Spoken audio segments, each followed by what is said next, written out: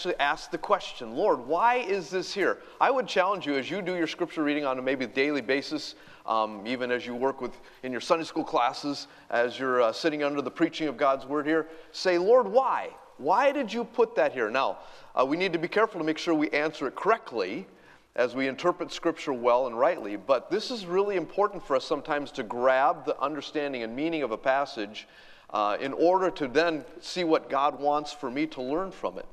So why in the world would God include an entire chapter, 44 verses, really about the story of Paul getting from Caesarea over to Rome?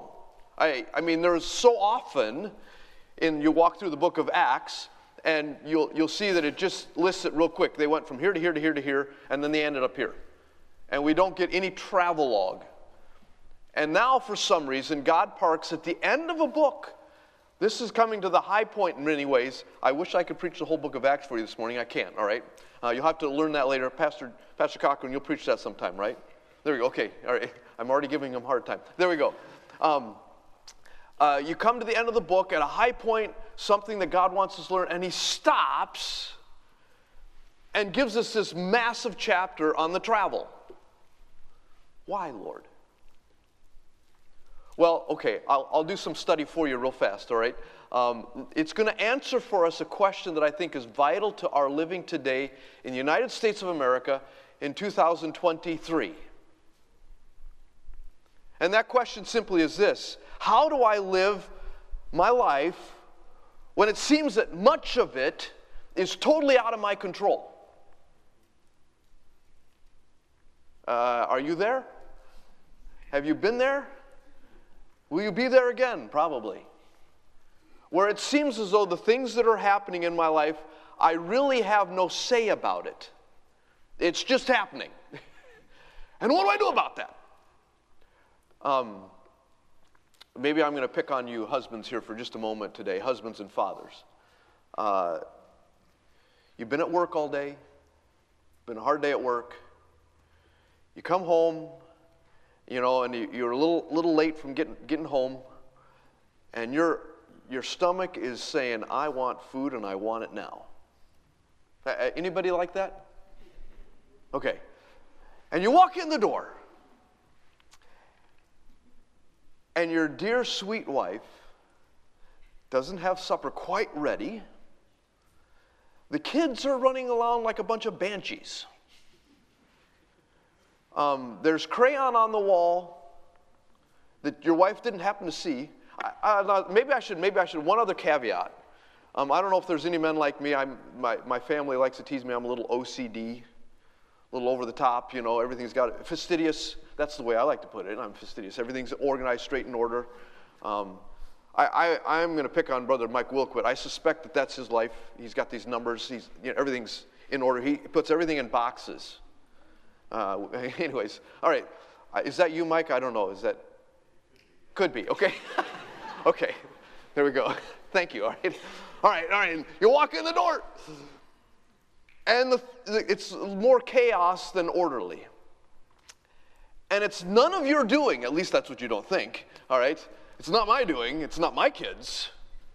You know, it's her. Anyways,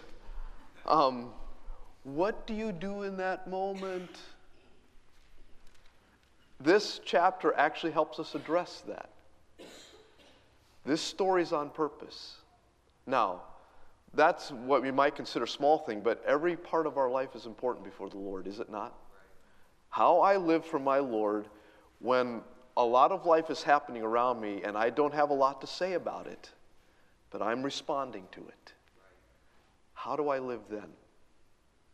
And so, God in His wisdom, through Dr. Luke, stops and shows you specifically in Paul's life how he, with the Lord's help and with struggles, lived life when it was far out of his control. At this moment, he was a prisoner, you remember. He had pled to go to appeal to Caesar. He wasn't getting any kind of fair trial. He understood that, saw that. He had some legal rights, he used them. And now he's imprisoned, essentially, again on a ship, a couple different ships. Not a lot of control. And then the Lord sends this storm. It was the Lord, you know. As you know, I realize that there are plenty of governments out there who would like to say they can control the weather. And there are plenty of people that think that we are all about it. I'm going to tell you that's not true. Okay? The Lord is the one that controls this universe, right? And yet, for some reason, God, in his good wisdom, sent Euroclydon. I realize you're in, although you'll get a little bit. I used to live on the East Coast. We had these nor'easters that would run up the coast.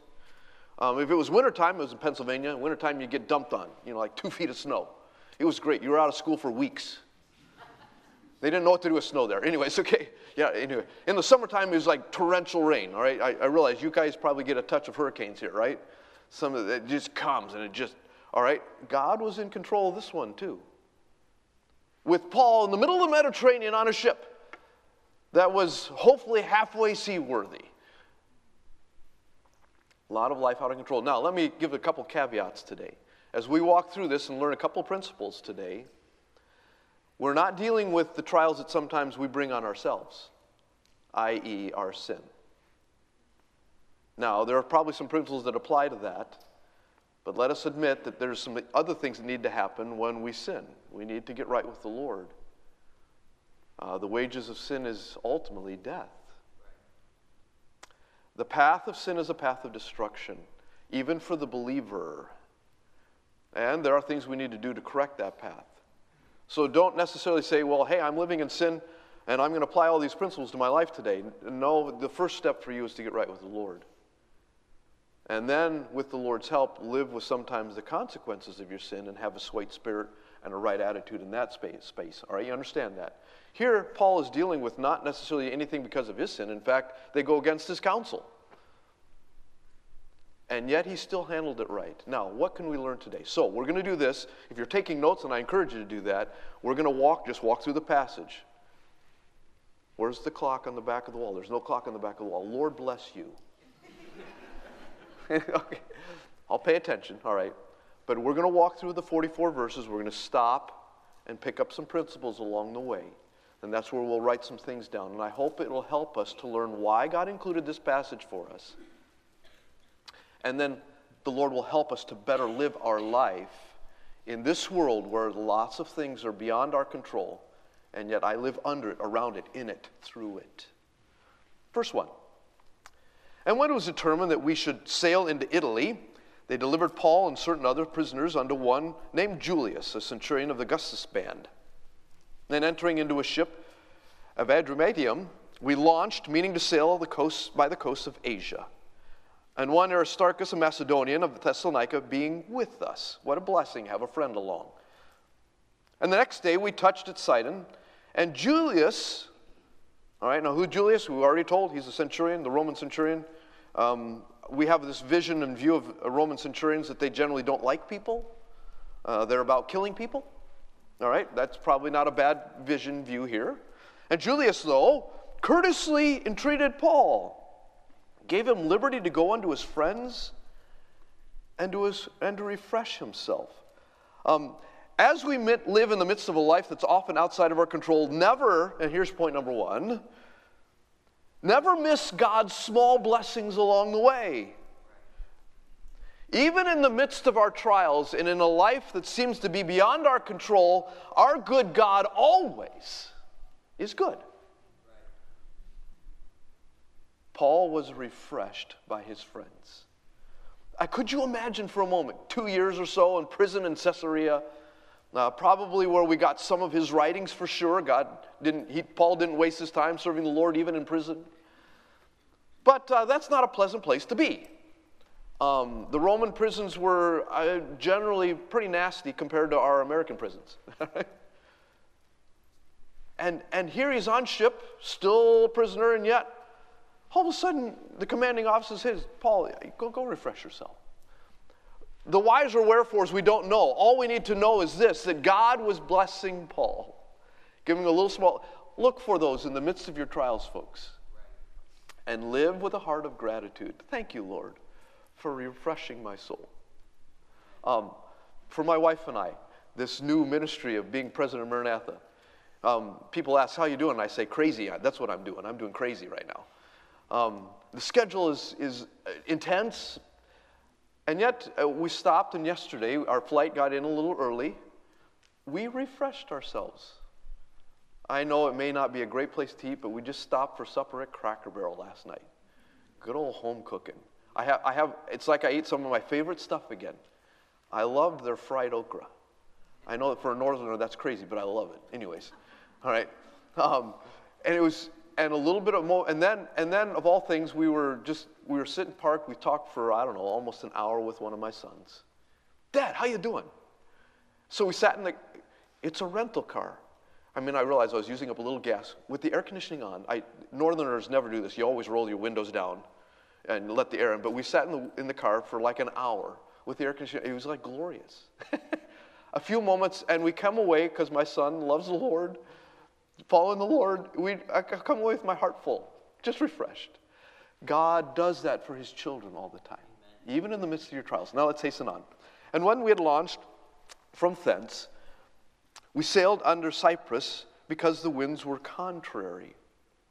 And when we had sailed over the Sea of Cilicia and Pamphylia, we came to Myra, the city of Lycia. Now, what's happening, if you can envision in your mind the map, Israel on the east end of the Mediterranean Sea, all right? And they're heading west to go to Italy. They've gone under that island, Cyprus. They're heading around the southwest corner of Asia Minor, all right? That's where they're at, all right?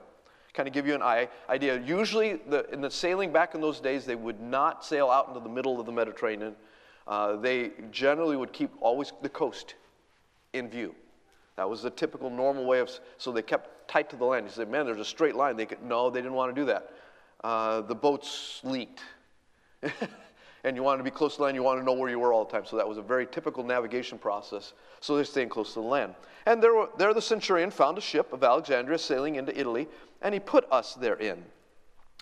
So the question, we don't know for sure, did Julius remain with them? He's not named again, I don't believe, in the rest of the chapter. But whether he was there or not, God is still watching over Paul. And when we had sailed slowly many days and scarce were come over against Cnidus, the wind not suffering us, all right, sailboat, yes, they had oars, but they still relied on the wind to push them along, and it was contrary, always going against them. We sailed under Crete, another island, over against Salmone, and hardly passing it, came unto a place which is called the Fair Havens. Nigh unto was the city of Laodicea.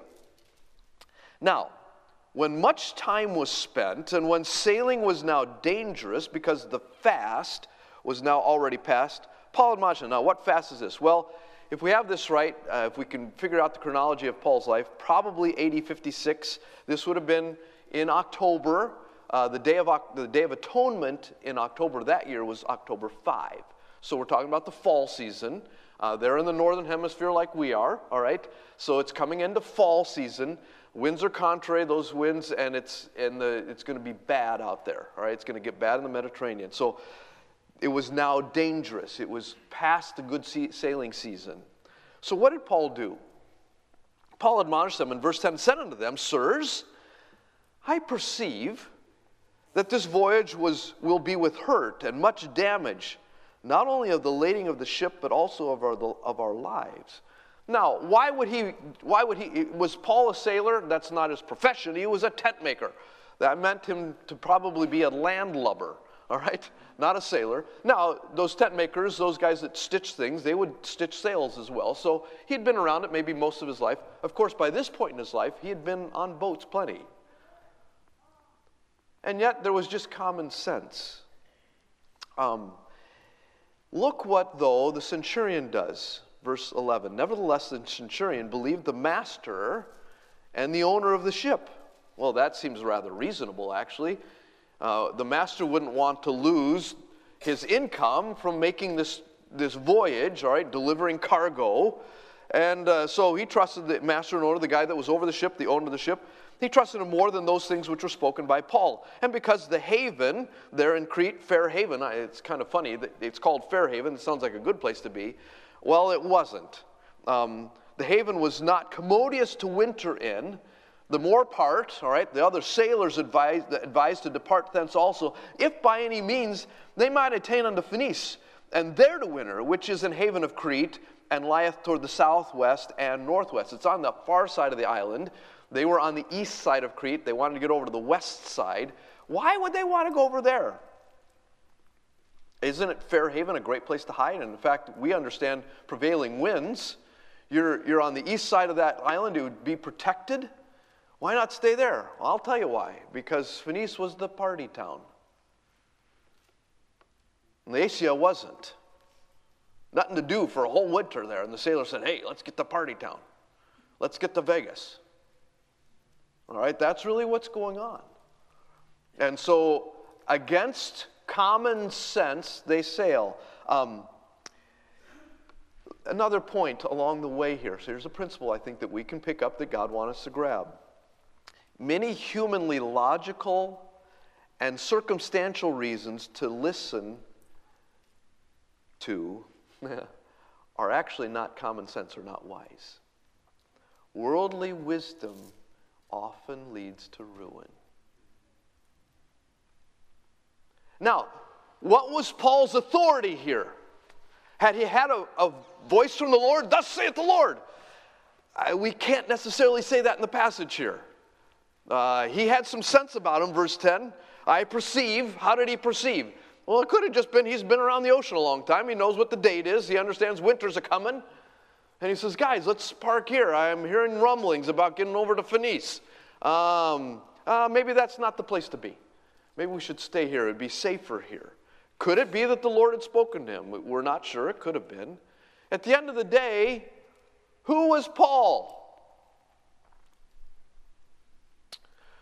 In the eyes of the sailor, the master, the owner, he was just a prisoner. That's all he was. Who's this prisoner telling us what to do? But actually, who was Paul? Well, we know. He was a servant of the Most High God. A man who had the lives of those sailors, that master and that owner, the centurion, he was concerned about their souls, not their partying. You see, often God's wisdom is counter to worldly wisdom. Young people here today, you may think mom and dad don't know a thing. They're not cool. They're old fuddy-duddies. And why do I need to listen to them? Could it be that because they walk with the Lord, they have some wisdom? And the wisdom of your peers, the worldly wisdom about you, is not giving you the wisdom you need. In fact, it's rather foolish. It's all about the party and not the well-being of your soul. It would have been good for them to follow Paul's wisdom here, but they did not. May we not get caught in following worldly wisdom, making that choice. Obviously, Paul had no choice here. The sailors decided, let's go, and so they did. Now let's hasten on. And when the south wind blew softly, verse 13, supposing that they had obtained their purpose, loosing thence, they sailed close by Crete. All right, let's hug the coast on the south side. Let's see if we can't get around over there to Phoenice. But not long after there arose against it a tempestuous wind called Euroclydon. And when the ship was caught and could not bear up into the wind, they let her drive. And running under a certain island, which is called Clauda, we had much work to come by the boat. That's an interesting phrase. Really what's happening is usually every big boat hauled behind it. They didn't have room on the boat. They had the little dinghy. It was the lifeboat. And then they'd have it attached by a rope behind the ship. It'd just get drug along in the ocean. Well, they wanted to hang on to their lifeboat, so that's what they come by the boat. They secured the dinghy in case they needed it for a minute, which, when they had taken up, they used helps undergirding the ship. So what did they do then? Well, then they took a bunch of ropes, and they would actually throw them over the edge, hanging on to each side, and draw them under the ship. And could you imagine sailing on a boat like this and tie the ropes together to hold the ship together? So it was like encasing, the rope was around the hull of the ship to hold it together. It's like, I feel real secure right now. I've got ropes holding this wood ship together. But it helped, all right? They would do that, put several of them along the way, tie them down, and so forth. All right, so that's what they were doing. This was a pretty serious storm here. So they undergirded the ship, and fearing lest they should fall into the quicksands, all right, up near the coast, they strake sail, and so were driven not where they wanted to go, but the opposite direction. And we, being exceedingly tossed with the tempest, the next day they lightened the ship. All right, so now we're starting to, the master is losing money. Every little barrel going over the edge, every crate going over the edge, losing money. And the third day we cast out with our own hands the tackling of the ship. Now when you throw away all the stuff that you use to sail with, you're trying to get rid of anything that just is not worthy to hang on, just to somehow keep this boat afloat. You know you're in a dire place. And when neither sun nor stars in many days appeared, and no small tempest lay on us, all hope that we should be saved was then taken away. So here's the context they're in. There is no possibility of human escape.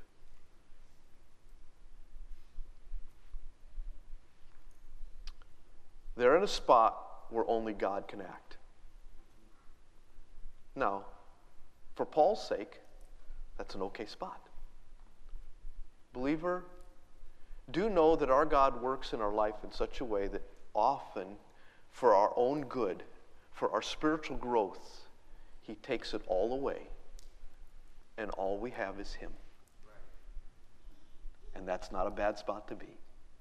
Now, it's a hard spot. It may be very painful. It may be full of anxiety and fear. But it's the right spot to be. Verse 21, and after long abstinence, Paul stood forth in the midst of them and said, Sirs, you should have hearkened unto me. Slight understatement, I think. And not have loosed from Crete, and to have gained this harm and loss. Now, why would he say that? Because he needed them to understand and know that they had followed worldly wisdom. Your ways are not God's ways. You don't know the end from the beginning. I'm going to present to you a God, Paul says, who does. And he needed them to understand that their decisions had led them to what appears to be their death. So that then they would turn to trust in only God who could redeem them and rescue them, even if they had died in the sea. And now, verse 22. I exhort you to be of good cheer. What? What? I'm supposed to be smiling in the midst of this storm? What's your problem, Paul? Right? Be of good cheer. Why? Okay, keep it on going. For there shall be no loss of any man's life among you, but of the ship. How does Paul know that? Well, he goes on, for there stood by me this night the angel of God, whose I am and whom I serve, saying, Fear not, Paul. Thou must be brought before Caesar. And lo, God hath given thee all them that sail with thee. Wow! What a great God we have. So, another point, all right, if you're writing notes, from verse 22, 23, 24 here. Remember, it's not just what is counseled that's most important to you, but it often is, as I've already referenced in my illustration, it's who is counseling that's important. So now Paul is in a good spot. They didn't want to hear him before, but now they have no other option. Our good God providing... Have you ever witnessed that way? Where you happen to run across the path of an unbeliever who doesn't know the Lord, and they're at life's end. And now they're finally ready to hear the gospel. Maybe you have a family member or neighbor where you've tried multiple times. And they don't want to hear. You don't have the wisdom they want. They want their party. They don't care about their soul. Well, all of a sudden, these sailors are ready to listen. And they're ready to listen to the right advisor. Not to the master of the ship, not to the owner, not to the fellow sailors, but to the man of God. And so what does God do? God gives to these sailors even a wonderful promise that He, and here's another point, God is always greater than your trial, than your circumstance. Believer, you must live life this way, or you'll end up with all the common things that we face in our world today of anxiety, depression, that are brought onto your soul. I'm not saying all of that can be that way. There's medical reasons for some of that. But a lot of times we live that way because we're not trusting God, is the bottom line. We're not trusting a God who has put us in a tight spot because he wants us to trust him. To know that he will always be the best answer. He will always provide for you in the midst of your circumstance. So, God is greater than my trial. So what does Paul tell him? Well, cheer up, because God's here. God will protect what's most important. There will be no loss of life. Could you imagine hearing that after you're sick, after you've thrown out a bunch of stuff out of the ship, you're being tossed right at the moment, and God says you're not going to die? Now that's some pretty good promise. What a great God we have. Let's be willing to acknowledge who owns us, though, Paul says. The God whose I am and whom I serve. Oh, believer, in the midst of your trial, in the midst of your hard circumstance, remember that circumstance doesn't own you. God does. God owns you. So, verse 24, don't start fearing. Paul, fear not. Don't start. God will accomplish his will for you, Paul. And actually, not only will he accomplish his will for you, but he's going to do something through you. You're going to become, through your testimony, God's collateral blessing to these sailors. I don't know. We don't know because God didn't tell us. Did all of these sailors get saved? I don't know. But they lived another day on this life for hope for their salvation because Paul was on that ship. I can't see what God is doing in America. That's his work. I have some clues because Scripture gives me some wisdom. Kind of like Paul in the midst of the storm. Don't go there. I think it's going to be bad. But in reality, because you're here today, because you're following the Lord, there's some collateral blessing that's happening to Huntsville, Alabama, because of you. Now, use it. Use it for God's glory. Use it to reach another soul for Christ. Use it to help your fellow believer follow the Lord. Just like Paul was here. I fear God. He's saving our life. Now, let's hasten on. Verse 25. Wherefore, sirs, all right, all of you, not just me. I know the angel told me, but now I'm going to tell you, Paul says, be of good cheer, for I believe God that it shall be even as it was told me. Howbeit, what's going to happen? Howbeit we must be cast upon a certain island. All right, so the trial was not done yet. It was still going on, but use your trials, believers, in the midst of this to testify of your great God, like Paul did. And then, bottom line is get back to work. The trial wasn't over. Just because God had given in his word, it's like, it's done. No, it's not done. Verse 27, but when the 14th day, so they've been like 3 days out when he gets the word, all right? When the 14th day was come, as we were driven up and down in Adria, all right, the Mediterranean east of Cilicia here, about midnight, the shipmen deemed that they drew near to some country. So here they are. We're 2 weeks into this storm. Aren't you glad that most of the hurricanes that come through are just a couple days and we're done? God, by the way, always seems to help us through the enduring process. In fact, James picks it up in James 1. He uses the word patience. If any of you lack patience, endurance, then ask God for wisdom and help. He will help you. Paul had to endure. Often, believer, God gives you hope. Maybe in your daily devotions you find in the midst of your trial just some encouraging words. And yet that doesn't change the moment. It doesn't change the circumstance. But it also doesn't change your God. Aren't you glad? He's the same yesterday, today, forever. So in the midst of your trial, no matter how long it goes, God's still there. Still walking with you. There's still work to do. Get back at it. Let's hasten on. So they were in the midst of the shipmen deemed that they were drawing nigh to country, so they sounded. That's actually, you're thinking of, like we do today, you hear the echo? No. It's meaning they dropped a rope in the water, and it went all the way down. They knew when they hit bottom, pull the rope back up. They measure it. All right, they go a little further, drop the rope again.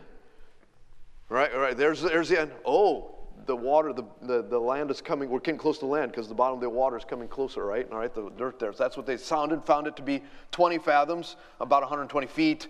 When they sounded again, they got a little further, they sounded 15 fathoms up to 90. Oh, okay, we're drawing close to some land. We can't see, it's midnight.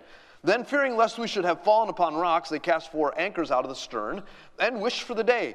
And as the shipmen were about to flee out of the ship, all right, remember that little dinghy they pulled on board? All right, aha, here's our chance, all right? There's a bunch of prisoners on board. Well, as they were about to flee the ship, when they had let down the boat into the water under the color, all right, they were pretending as though they would have cast anchors out of the foreship, not just out of the back. Paul said to the centurion, God's man stepping in, doing God's work here, and to the soldiers, except these abide in the ship, ye cannot be saved. Oh, that's right. This preacher guy said that where our lives will be saved. Now this preacher guy is saying if we jump in the boat, we're not going to be saved. Maybe we should stay here after all. They're willing to start listening. Now, they weren't saved yet. Right? They didn't accept Christ as their Savior, but they're listening to the man of God. Then the soldiers cut off the ropes of the boat and let her fall off. As we live life, God can often even use what we would call a jerk. I'm talking about Paul, to rescue us. Isn't it interesting that Paul, and this is going both ways, Paul had built such a relationship with the sailors, with the centurion and the Roman soldiers, that they actually at this point are going to listen to him.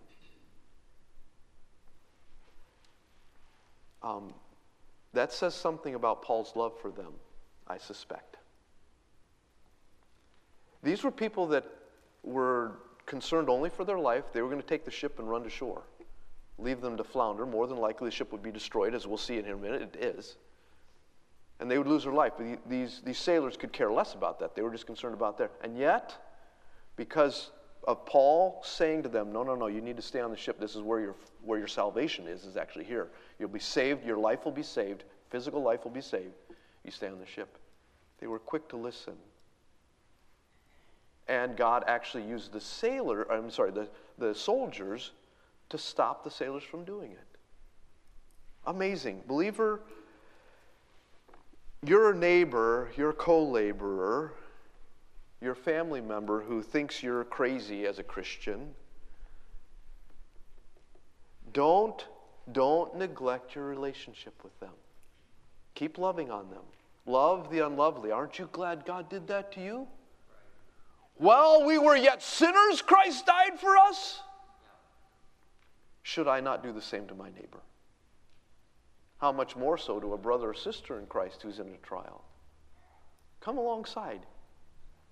Be a blessing. Help them follow the Lord. Here Paul helping these folks to save their physical life. So he goes on. And while the day was coming, verse 33, Paul besought them all to take meat, saying, this day is the 14th day that ye have tarried and continued fasting, having taken nothing. Wherefore, I pray you to take some meat, for this is for your health, for there shall not an hair fall from the head of any of you. And when he had thus spoken, he took bread and gave thanks to God in the presence of them all. And when he had broken it, he began to eat. I wonder if that was the first time they'd ever had a prayer before their meal. Paul, not hiding who he was, willing to help them. And so, in the midst of the trial, here's another point. In the midst of our trial, be willing to refresh both your body and soul. Eat and pray. And that's what Paul did. Lord, thank you for saving our lives all the way to day 14. And thank you for having, at least we didn't throw out all the wheat on board. Thank you that we can have this, hardtack. But hey, give me some energy and strength. Thank you, Lord, for that. Thank you for these sailors that stayed on the ship. And Lord, thank you for the soldiers that kept them on the ship. And thank you that you're going to take care of our life today. You're a good God. Now, wait a second. Why would Paul pray? He was looking for opportunities to tell them something far greater than just the prayer and thanksgiving for the food. He wanted them to know that this great God who is protecting their physical life can also redeem their soul. We don't have time today to go to Miletus with him in chapter 28, where he preaches the gospel. Many get saved. I wonder I just wonder. In fact, I wouldn't be surprised at all. But this is just my imagination, all right? There's not a passage of Scripture here that tells us. But I suspect we're going to see a few Roman soldiers and a few sailors in heaven one day because they rode on this ship with Paul. And we'll get the rest of the story then. Won't that be great? Tell me the rest of the story. All right? But for the moment, Paul is testifying of his God before these unbelievers. He's not hiding who he is. And he's refreshing them both physically with food, spiritually with a God who can save them. So we hasten on. Then were they all of good cheer. I'm in verse 36. They finally got it. They told him, cheer up! And now they're cheerful. And they also took some meat. And we were all in the ship, 216 souls. 276 if you're figuring it out real quick. So there's plenty of meat to go around. And when they had eaten enough, they lightened the ship again and cast out the wheat into the sea. And when it was day, they knew not the land, but they discovered a certain creek with a shore, into the which they were minded, if it were possible, to thrust in the ship. And when they had taken up the anchors, they committed themselves into the sea and loosed the rudder bands. Now, aren't you glad that the shipmen are still on board here? These guys are going to try to put that ship in this little ravine, essentially where the stream's coming in, or a little delta there, or maybe we can run the ship to shore and be safe. All right, so they loosed the rudder's bands and hoisted up the mainsail to the wind and made towards the shore.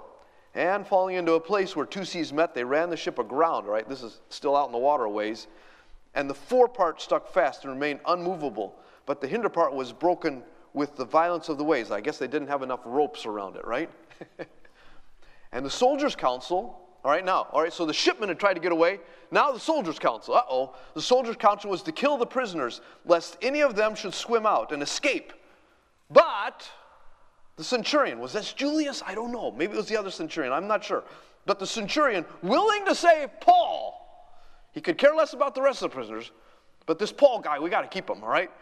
Kept them from their purpose, and commanded that they which could swim should cast themselves first into the sea and get to land, and the rest, some on boards, some on broken pieces of the ship. And so it came to pass that they escaped all safe to land. What's the point of this last little section here? Remember what God had told Paul? Paul, you're going to get all the way to Rome. You're going to stand before Caesar, I promised you. You see, God keeps his servants safe. This really last little story is about Paul. The soldiers wanted to kill the prisoners. Nope, centurion. God uses the centurion at this moment to stop. God wanted the centurion, the soldiers, and the sailors to know him. God wanted the citizens of Melita to know him. God wanted the leaders, the soldiers, the citizens of Rome to know him. Thus, what did he do? He saved Paul. Oh, believer, aren't you glad that God is in charge of your life? Amen. And in the midst of the trials, when circumstances seem to be utterly against you, we have a God who will walk with you all the way. All the way to the end. Paul had ministry that God wanted accomplished through him yet. Could it have been that Paul would have died in the sea and given glory to God that way? Yes, but that was not God's plan. God still needed to use Paul. And so in a circumstance where it seemed like there was no hope, this world was done with Paul, it seemed. God said, no, I'm not done yet. And so I'll use a centurion, I'll use some sailors, I'll use a storm to not only protect my servant, but to use my servant. Believer, it could be that in your trial, it's not about you. It's about your great God using you. Would you today trust God enough to say, God, my life is yours. You control the circumstances. I'll just follow. I'll keep my heart cheerful in the Lord. I'll trust his word. God had given his word, and God kept it. I'm going to follow the Lord. May God help us today to follow our great God. Let's pray. Father, we thank you so much for your good word to us. Thank you for including this true story in Scripture. Thank you that Paul showed us the way. It seems as though he was struggling a little bit, needed an angel to come alongside and say, don't fear, Paul. You're safe. I've got you. Thank you that we have the very living Word of God written before us with the wonderful, precious promises to know that you are with us all the way to the end.